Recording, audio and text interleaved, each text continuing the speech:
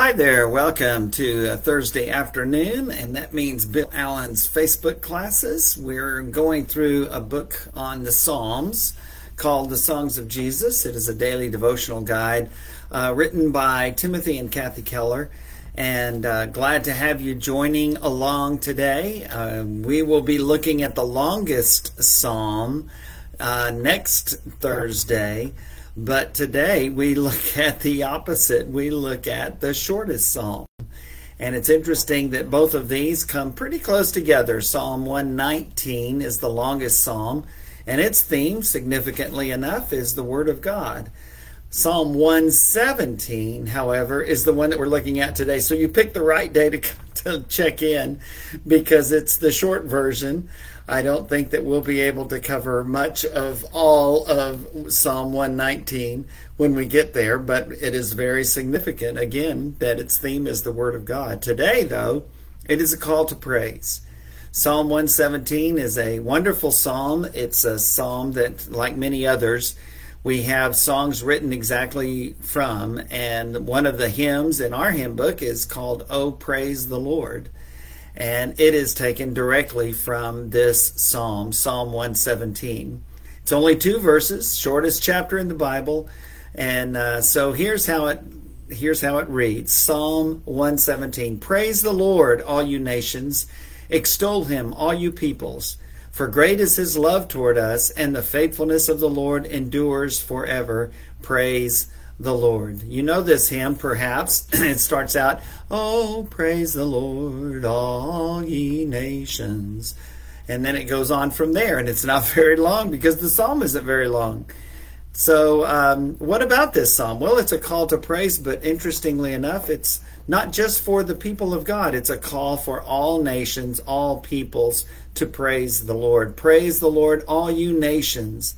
Extol him, all you peoples, for great is his love toward us, and the faithfulness of the Lord endures forever. Praise the Lord. The psalmist says all people should praise God. The Jews, the people of God, but all nations, all peoples should praise the Lord because he is the everlasting creator, and his love toward us is great, and his faithfulness endures forever. That's true no matter who you are. And it was certainly something that the people of God held very close to their hearts. The gospel of Jesus Christ proclaims that God has broken into history to save a people for himself, and has done so supremely in Jesus Christ. He called Abraham and the descendants of Abraham to be the Jews, to be his chosen people in the Old Testament times, and one of those descendants of Abraham would be one who would draw all peoples of all nations to their Creator, and that person is Jesus of Nazareth. He was a descendant of Abraham, Isaac, and Jacob, and then Jacob's son Judah. He was a descendant of King David, and so is in the royal line. And Matthew 1 makes that very, very clear. Luke also acknowledges that in Luke chapter 3. But it is Jesus who breaks into history as the Son of God and offers himself as the sacrifice so that all people can be brought to a place where they can be righteous in the eyes of God. And so all nations, all peoples in the Old Testament are called upon to praise the Lord because he alone is worthy. In the New Testament, of course, after Jesus had died and was buried and raised and then ascended into heaven, and then the church begins in Acts chapter 2, that is that special people. And it can be people from all nations, no geographic boundaries, no economic boundaries, no racial or ethnic boundaries, none of that. All are sinners. According to Romans 3, all have sinned and fall short of God's glory. Earlier in Romans 3, quoting from the Old Testament, there is none that is righteous, no, not even one. And that's why we all can be saved only through faith in Jesus Christ. But the good news of the gospel is we can be. And so the psalmist, even though he wasn't sure exactly how that would all go, he calls on all nations to praise the Lord, who is faithful and whose love is great. we're kind of challenged by this when we realize that those boundaries extend all around the world. The church, as Jesus told Pontius Pilate at his trial, the Roman governor that condemned him ultimately to death, Jesus said, "My kingdom is not of this world." His kingdom is a spiritual kingdom that doesn't have physical boundaries like nations have today and always have had. Rather, the spiritual kingdom of Christ is something that transcends all of those. And it does because we're all in the same boat. None of us can earn or deserve our salvation. That can come only through God's grace, only through the love and the sacrifice and the blood of Jesus Christ. We go out singing the psalm and calling all nations to join us. Praise the Lord, all you nations, for great is his love toward us. All you peoples, come and praise the Lord, for his mercy is everlasting. And that, again, is a song that reaches out to all races, all nations, all peoples, good or bad, rich or poor, black or white, male or female. None of that matters when it comes to our salvation in the eyes of the Lord. We're only saved by grace through the response of faith. And that response of faith calls us to believe in Jesus. Jesus called us to believe in him. To repent of our sins, that means to change our lives. To confess that faith so that others around us, when we do that, will know this is more than just getting wet. And then, yes, it includes being baptized into Christ. Mark 16 says, "The one who believes and is baptized shall be saved."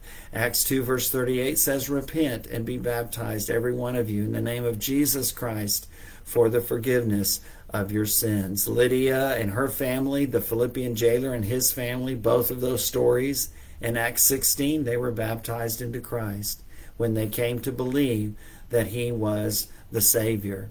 And so that is open. That's an open invitation to everyone, no matter who you are, no matter where you live, no matter what you have, no matter what you look like, no matter what your current condition is. That great old song, Jesus calls us. He calls us to accept him in faith and to be baptized into Christ, to die to sin, to be buried with him through baptism into death. That's exactly what Romans chapter 6 says. And then to be raised to live a new life. That's the wonderful thing that calls us all to praise our great God and Savior Jesus Christ, because we can be raised to live a new life, not because we deserve it, but because Jesus gave his life for us. We realize that is something that is very precious and something that, again, we don't deserve and can't earn, but it is something that has been made available to us by our Savior, Jesus Christ.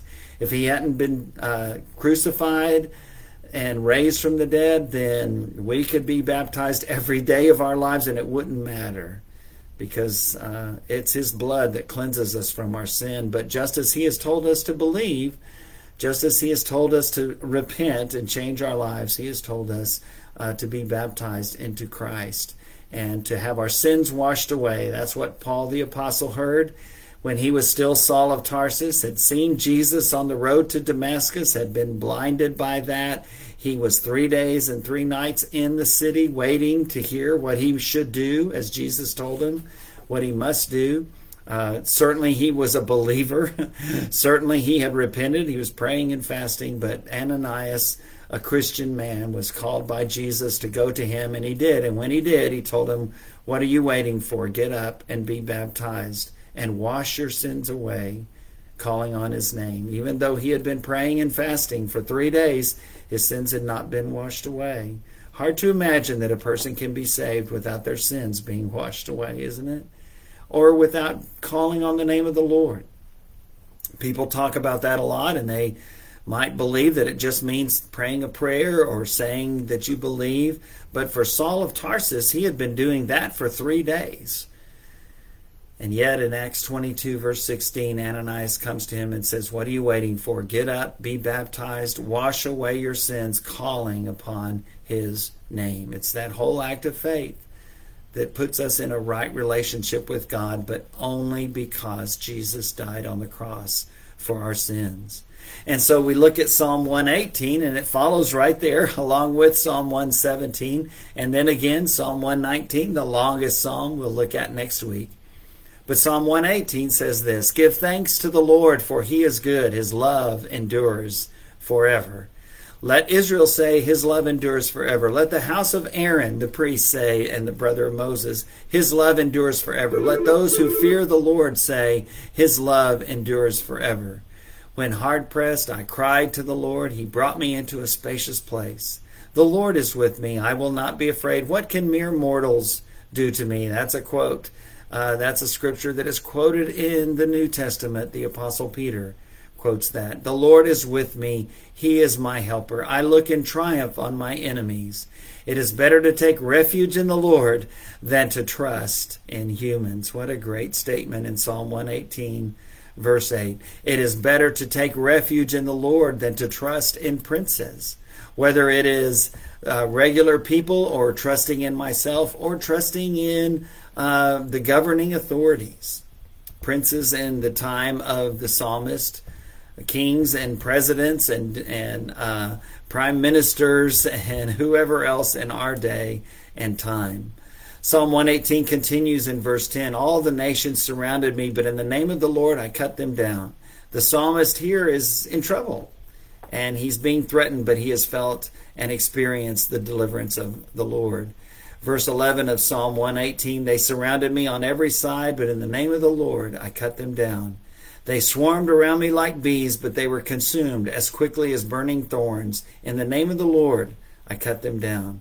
I was pushed back and about to fall, but the Lord helped me. The Lord is my strength and my defense. He has become my salvation. Shouts of joy and victory resound in the tents of the righteous. The Lord's right hand has done mighty things. The Lord's right hand is lifted high, a sign of God's power, his right hand. The Lord's right hand has done mighty things. I will not die but live, and will proclaim what the Lord has done. The Lord has chastened me severely, but he has not given me over to death." This is such an interesting psalm because the first half is filled with praise to God and the acknowledgement that his love endures forever. But then the second half gives a little bit more of the story, of the personal story of the psalmist. Perhaps a military leader, perhaps a king like King David. Perhaps it was King David. And he understood battle. He was a warrior king. He went to battle and he understood that. And there were times when he was surrounded. There were times when it did not look good at all for him, that his enemies had surrounded him, just as he says in this psalm. But then he says, "In the name of the Lord, I cut them down. The Lord helped me. The Lord is my strength and my defense. He has become my salvation." It's the Lord's right hand that has done mighty things. Whatever we accomplish in this life, whatever victories we get to experience, and we have many, we give credit to the Lord. It is the Lord who does these things. Scripture in the New Testament says that all good things come from God, and that's true. Whatever good things there are in your life or mine, they come from the Lord. They're a blessing from God. And we give him the praise, and we thank him and glorify him because of that. The experiences that we have that are hard, God uses for our good.